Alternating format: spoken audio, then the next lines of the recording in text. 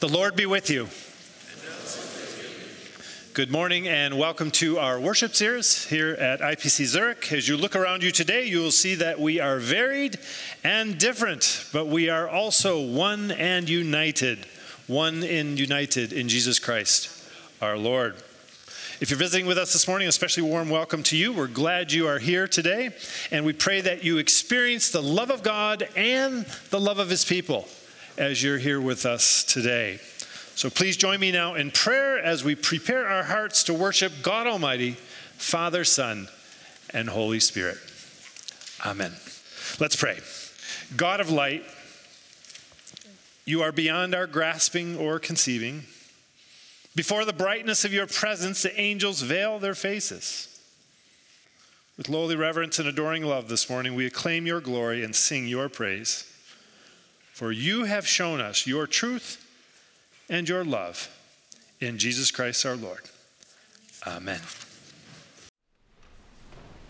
Today's Old Testament reading comes from Psalm 103, verses 1 to 5, and can be found on pages 605 to 606 of the Church Bibles.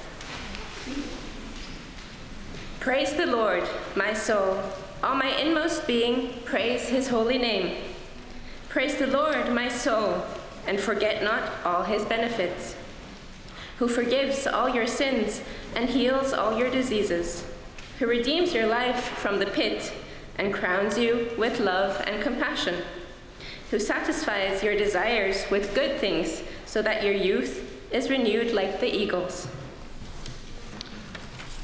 And today's New Testament reading comes from Luke chapter 4, verses 38 to 44, and can be found on pages 1031 to 1032 of the Church Bibles. Jesus left the synagogue and went to the home of Simon. Now, Simon's mother-in-law was suffering from a high fever, and they asked Jesus to help her. So he bent over her and rebuked the fever, and it left her. She got up at once and began to wait on them. At sunset, the people brought to Jesus all who had various kinds of sickness, and laying his hands on each one, he healed them. Moreover, demons came out of many people, shouting, "You are the Son of God." But he rebuked them and would not allow them to speak, because they knew he was the Messiah. At daybreak, Jesus went out to a solitary place. The people were looking for him, and when they came to where he was, they tried to keep him from leaving them. But he said, "I must proclaim the good news of the kingdom of God to the other towns also, because that is why I was sent."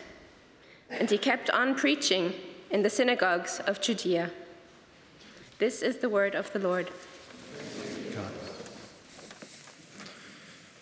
Let me just say it's a little bit disorienting to see so many evening service people here at the morning service. Maybe it's disorienting for you too, but actually it's great to see, and we're looking forward to a very good ACM today after the service. So in preparation for our discussion of Luke 4, let's talk business. Let's talk business, and I literally mean business this morning. So in 1960, a landmark article came out in Harvard Business Review. Some of you might be familiar with this article.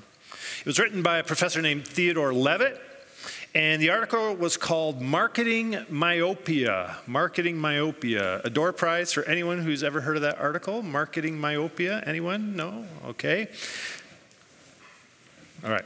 The thesis of the article was that as markets evolve, so should companies.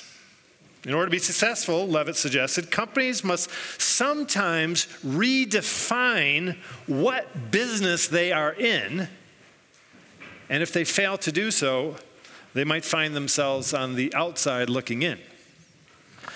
Correctly figuring out what business you are in can lead to years and years of success, whereas getting it wrong can lead to irrelevance or extinction. So, what do I mean by all this, or what does Levitt mean by all this? Let me just give you two examples of companies who were able to evolve and correctly figure out what business they were actually in. So first is Netflix. 25 years ago, Netflix was in the business of selling DVD subscription services. So how many of you have ever heard of something called the DVD? All right, okay. How many of you never have heard of something called the DVD, right? All right. So if you bought a Netflix subscription, say 25 years ago, every month DVDs would get delivered to your home for you to watch and then for you to return to them. Anyone have the subscription? Right? A few of you, some of you. Okay, you're admitting your age there. At some point, though, with internet streaming and say content coming over line, Netflix figured out they weren't in the DVD subscription business anymore. They redefined what business they were in. They figured out what they were actually in, the business they were actually in was the home entertainment business. And so they quickly pivoted to streaming entertainment content and creating entertainment content for consumption at home. Had they pressed on, had they persisted with identifying as a DVD subscription company or business, they would have been history, right? Business history. Instead, they're a $250 billion entertainment powerhouse because they were able to correctly identify what business they were actually in. Okay, one more example. Nike, right? I think most of us have heard of that company. 30 years ago, Nike might have said they were in the business of supplying shoes and apparel to athletes. And that's, of course, a good business, right? A great business. Outfitting people who are athletically inclined, people who are involved in athletics. But, I would argue, as would many other people, as good as that business is, the business Nike is in now is even better. It might be said that now, in addition to outfitting people who are athletes, the business Nike is in now is outfitting people who aspire to be athletes, or perhaps more accurately, imagine they are athletes. It doesn't matter that in your lifetime you've never kicked a ball or made a catch or done a push-up or scored a goal or run a mile or jumped a meter. When you're wearing Nike apparel, you can feel like you are an athlete. And from Nike's standpoint, what a win this is, right? Think how much bigger the market is for wannabe athletes than for actual athletes themselves. Right? There's no comparison of the numbers. And of course, because of this, Nike has enjoyed phenomenal success. So like Netflix then, Nike did an excellent job of identifying exactly what business they needed to be in. All right, so the question of the day, the question for our consideration today. What business was Jesus in? What business was he in? What was the central pursuit of his life and his work? What was the main activity of his ministry? Well, you say it depends. He, after all, did a lot of different stuff, right? We read this morning in Luke 4 that he healed the fever of his Simon Peter's mother-in-law, his disciple, right? And that he saw a lot of folks with diseases and illness, and he tried to cure them. This is what we just read in Luke 4. Luke 4, we also read that he did some preaching as well. He preached from town to town, it says. Just read that. And then if you read further, you see that he was involved in all sorts of activities, not just preaching. It goes beyond that. We read in Luke 4 about exorcism, so spiritual warfare. He was in the business of spiritual warfare, you might say. And elsewhere, as we continue on in Luke, we see Jesus telling these interesting, meaningful, sometimes very pointed stories called parables. And so he was trying to teach people with these parables. So you might say then, well, Jesus was in the teaching business. In addition to the spiritual warfare and the healing and the preaching business, he was in the teaching business. And then as we go further in Luke and elsewhere in the Gospels, we see Jesus confronting the Pharisees quite often, actually.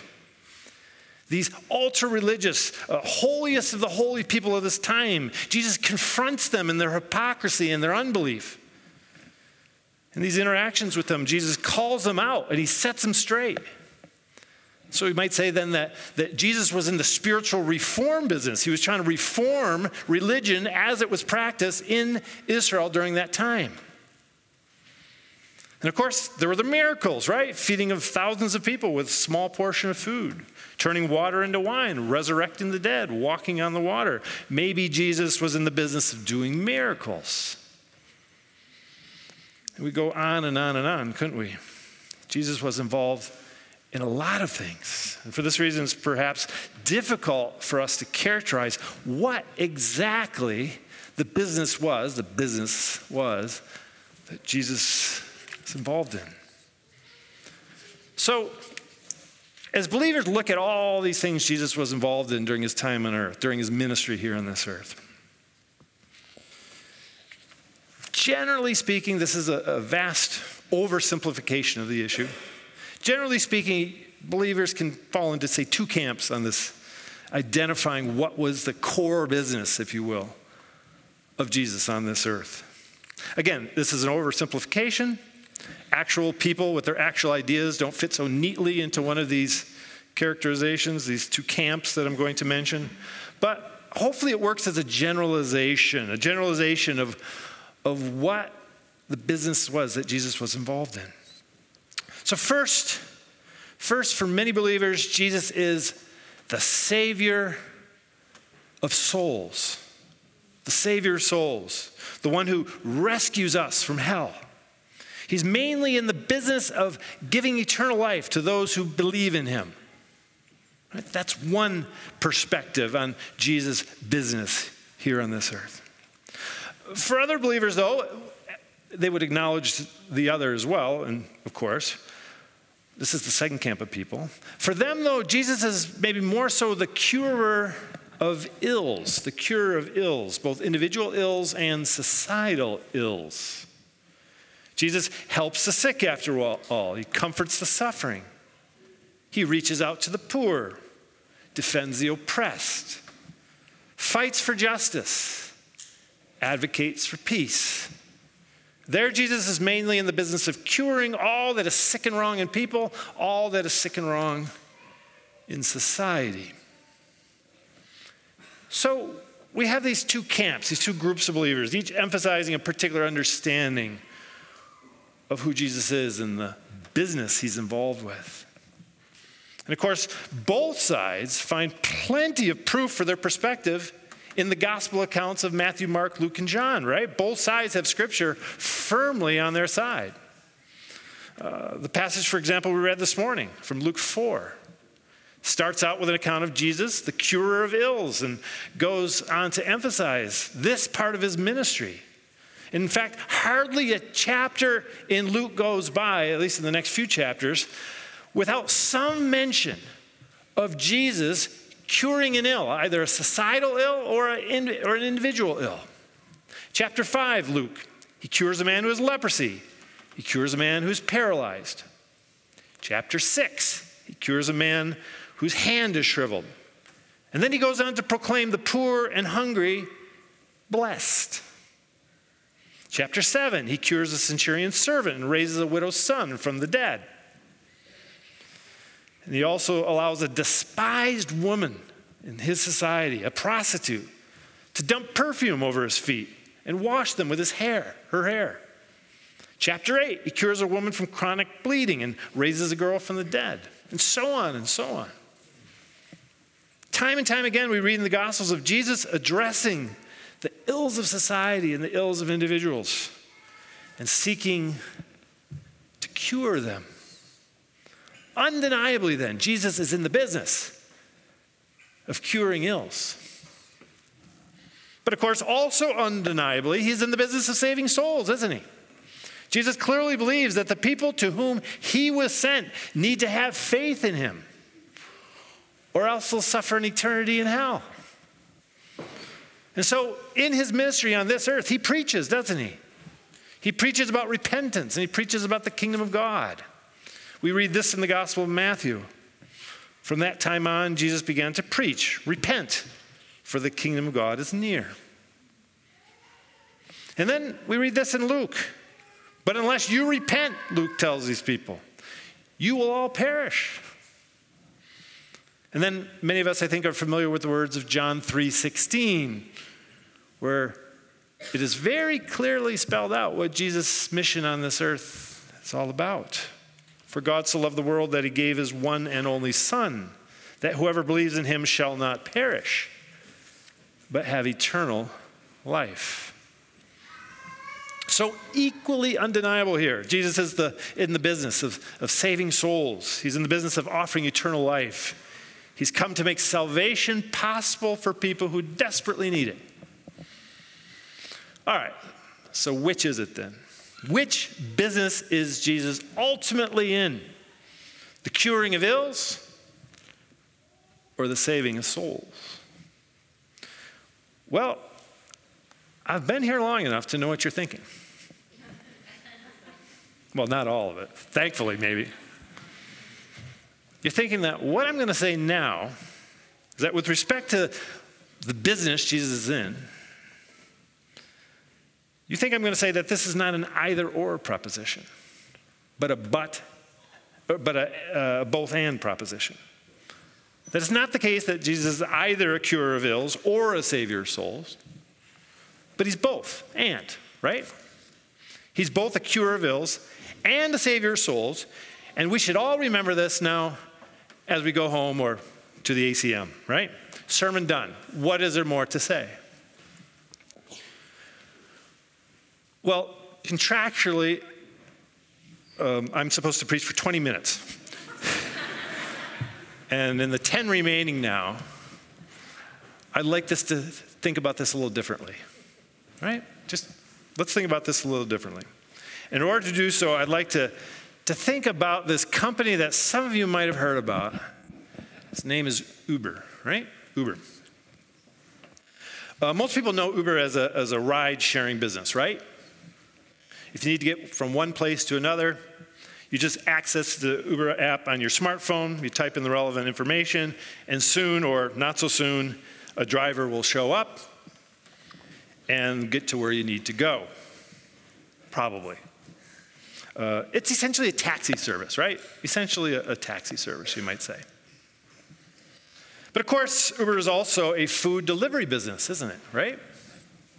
If late on a Tuesday night, you get a craving for a Zürich Geschnetzeltes, all right, or a taco for that matter, an Uber driver will go to that restaurant, he'll pick up your order, and he'll deliver the food to you.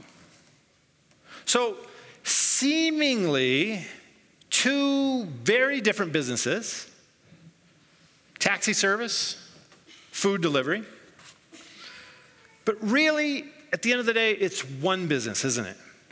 It's one business if you think about it. Uber is in the business of providing fast, easy, technologically enabled transportation. Whether that transportation be for your brother Donald or for your McDonald's burger. It's really only one business.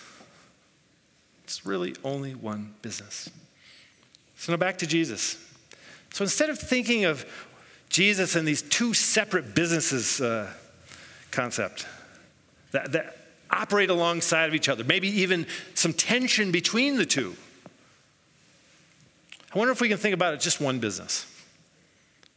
It's just one business, and that is the business, let's just use the word healing. It's not a perfect word, but let's just use the word healing. These two thrusts of his ministry, the saving and the curing, they don't compete with each other. They're really part of the same thing. Christ's mission to heal the totality of the human person, to restore the totality of them, to make them whole, body, mind, and soul. We need to think of only Jesus' death and resurrection to see this. Perhaps some of us think of Jesus' death and resurrection purely as the work of Jesus, the Savior of souls, right? It's all about the soul being saved. And of course, that's true. That's absolutely true. It's part of it. Through his death and resurrection, Jesus made salvation for human souls possible. But he did something else through his death and resurrection, didn't he? He made the restoration of our bodies possible, didn't he? He provided a way for our bodies to experience complete and eternal healing. He provided a permanent cure for our perpetual ills. In this, then, there's a physical dimension, right, to the work of his salvation. We read in 1 Corinthians 15, after all, that Jesus' death and resurrection enabled the resurrection of the dead, the bodily, physical resurrection of the dead, not just the spiritual resurrection of the dead. 1 Corinthians 15:20, but Christ has indeed been raised from the dead, the first fruits of those who have fallen asleep. For since death came through a man, the resurrection of the dead comes also through a man. For as in Adam all die, so in Christ all will be made alive.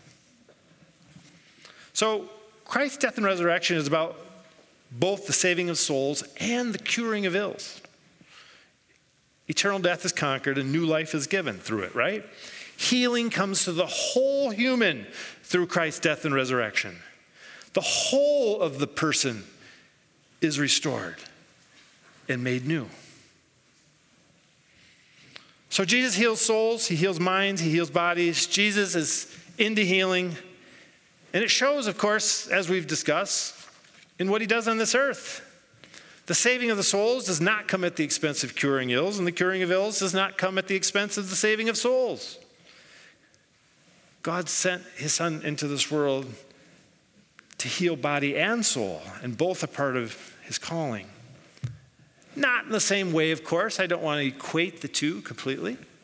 We can, of course, make distinctions in these parts of Jesus' calling. Absolutely. But we really can't divide them. We really can't divide them, can't separate them. They're part of his one mission, his mission to heal, to restore, to make whole. So, as we close now, I'd just like us to think about this. To what extent are we as individuals, to what extent are we as a church carrying on Christ's mission of holistic healing? To what extent are we as individuals and as a church actively involved in this holistic work of restoration, of making whole? To what extent are we in the same business as Jesus was in?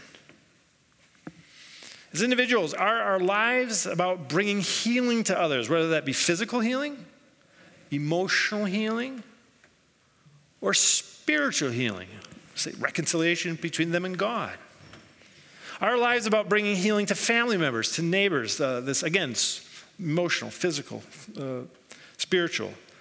Bring such healing to family members, to neighbors, to work colleagues, to fellow church members, to others near, to others far, to those whom we know personally, to those whom we've never met. Let's think about average days, average weeks, average months, average years. Let's think about what spiritual, emotional, and physical suffering we've tried to alleviate. What pain in these areas of people's lives we've tried to ease. What needs we've tried to address in these areas. What wants we've tried to fill. What situations we've tried to restore. What circumstances we've tried to redeem. Peace we've tried to bring about. Reconciliation we've tried to effect. Harmony we've tried to create. Truth we've tried to present. Honesty we've tried to promote. All in the service of healing. Healing. Are we as individuals in the same business Jesus is in? And as a church, we can consider the exact same in the spiritual realm, in the emotional realm, and in the physical realm. Let's think about what suffering we've tried to alleviate, what pain we've tried to ease, what needs we've tried to address, what wants we've tried to fill, what situations we've tried to restore, what circumstances we've tried to redeem, peace we've tried to bring about as a church. Reconciliation, again, whether that be between God and people and people, doesn't matter. Reconciliation we've tried to effect. Harmony we've tried to create. Truth we've tried to present. Honesty we've tried to promote. Are we as a church in the same business Jesus was in?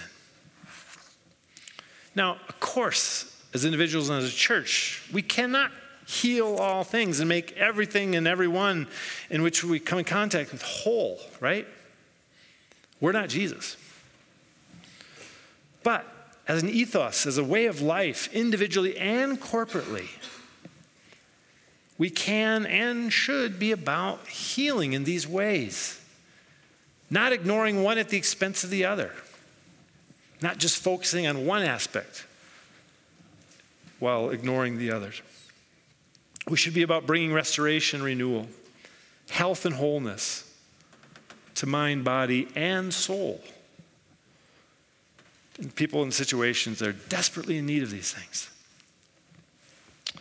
So sadly, I think it's safe to say that whether it's fair or unfair, in many societies, I don't know what it's like here in Swiss society, but in many societies, Christians are often not viewed as healers, are they?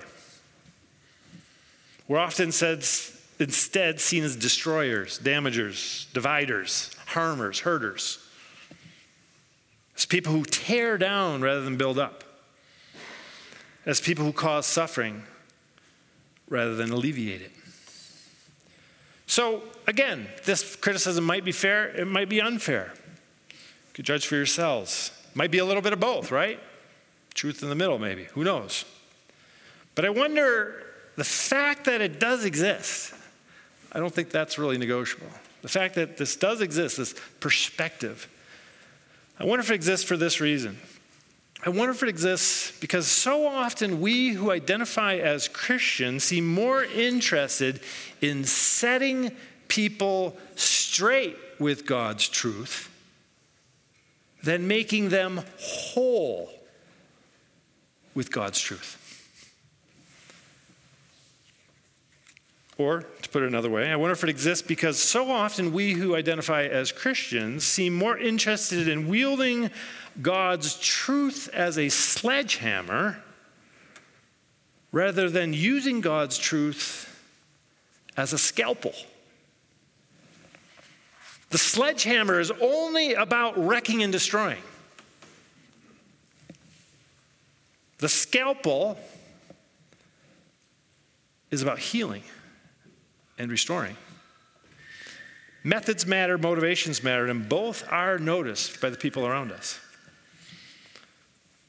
So, to sum up, as we see in our reading from Luke 4 today, Jesus Christ came into this world to save souls. Jesus Christ also came into this world to cure ills. He came into this world to suffer and die so that we, in body and soul, might have life eternal. He came into this world to restore what was lost and to make whole again what was broken. He came into this world to heal.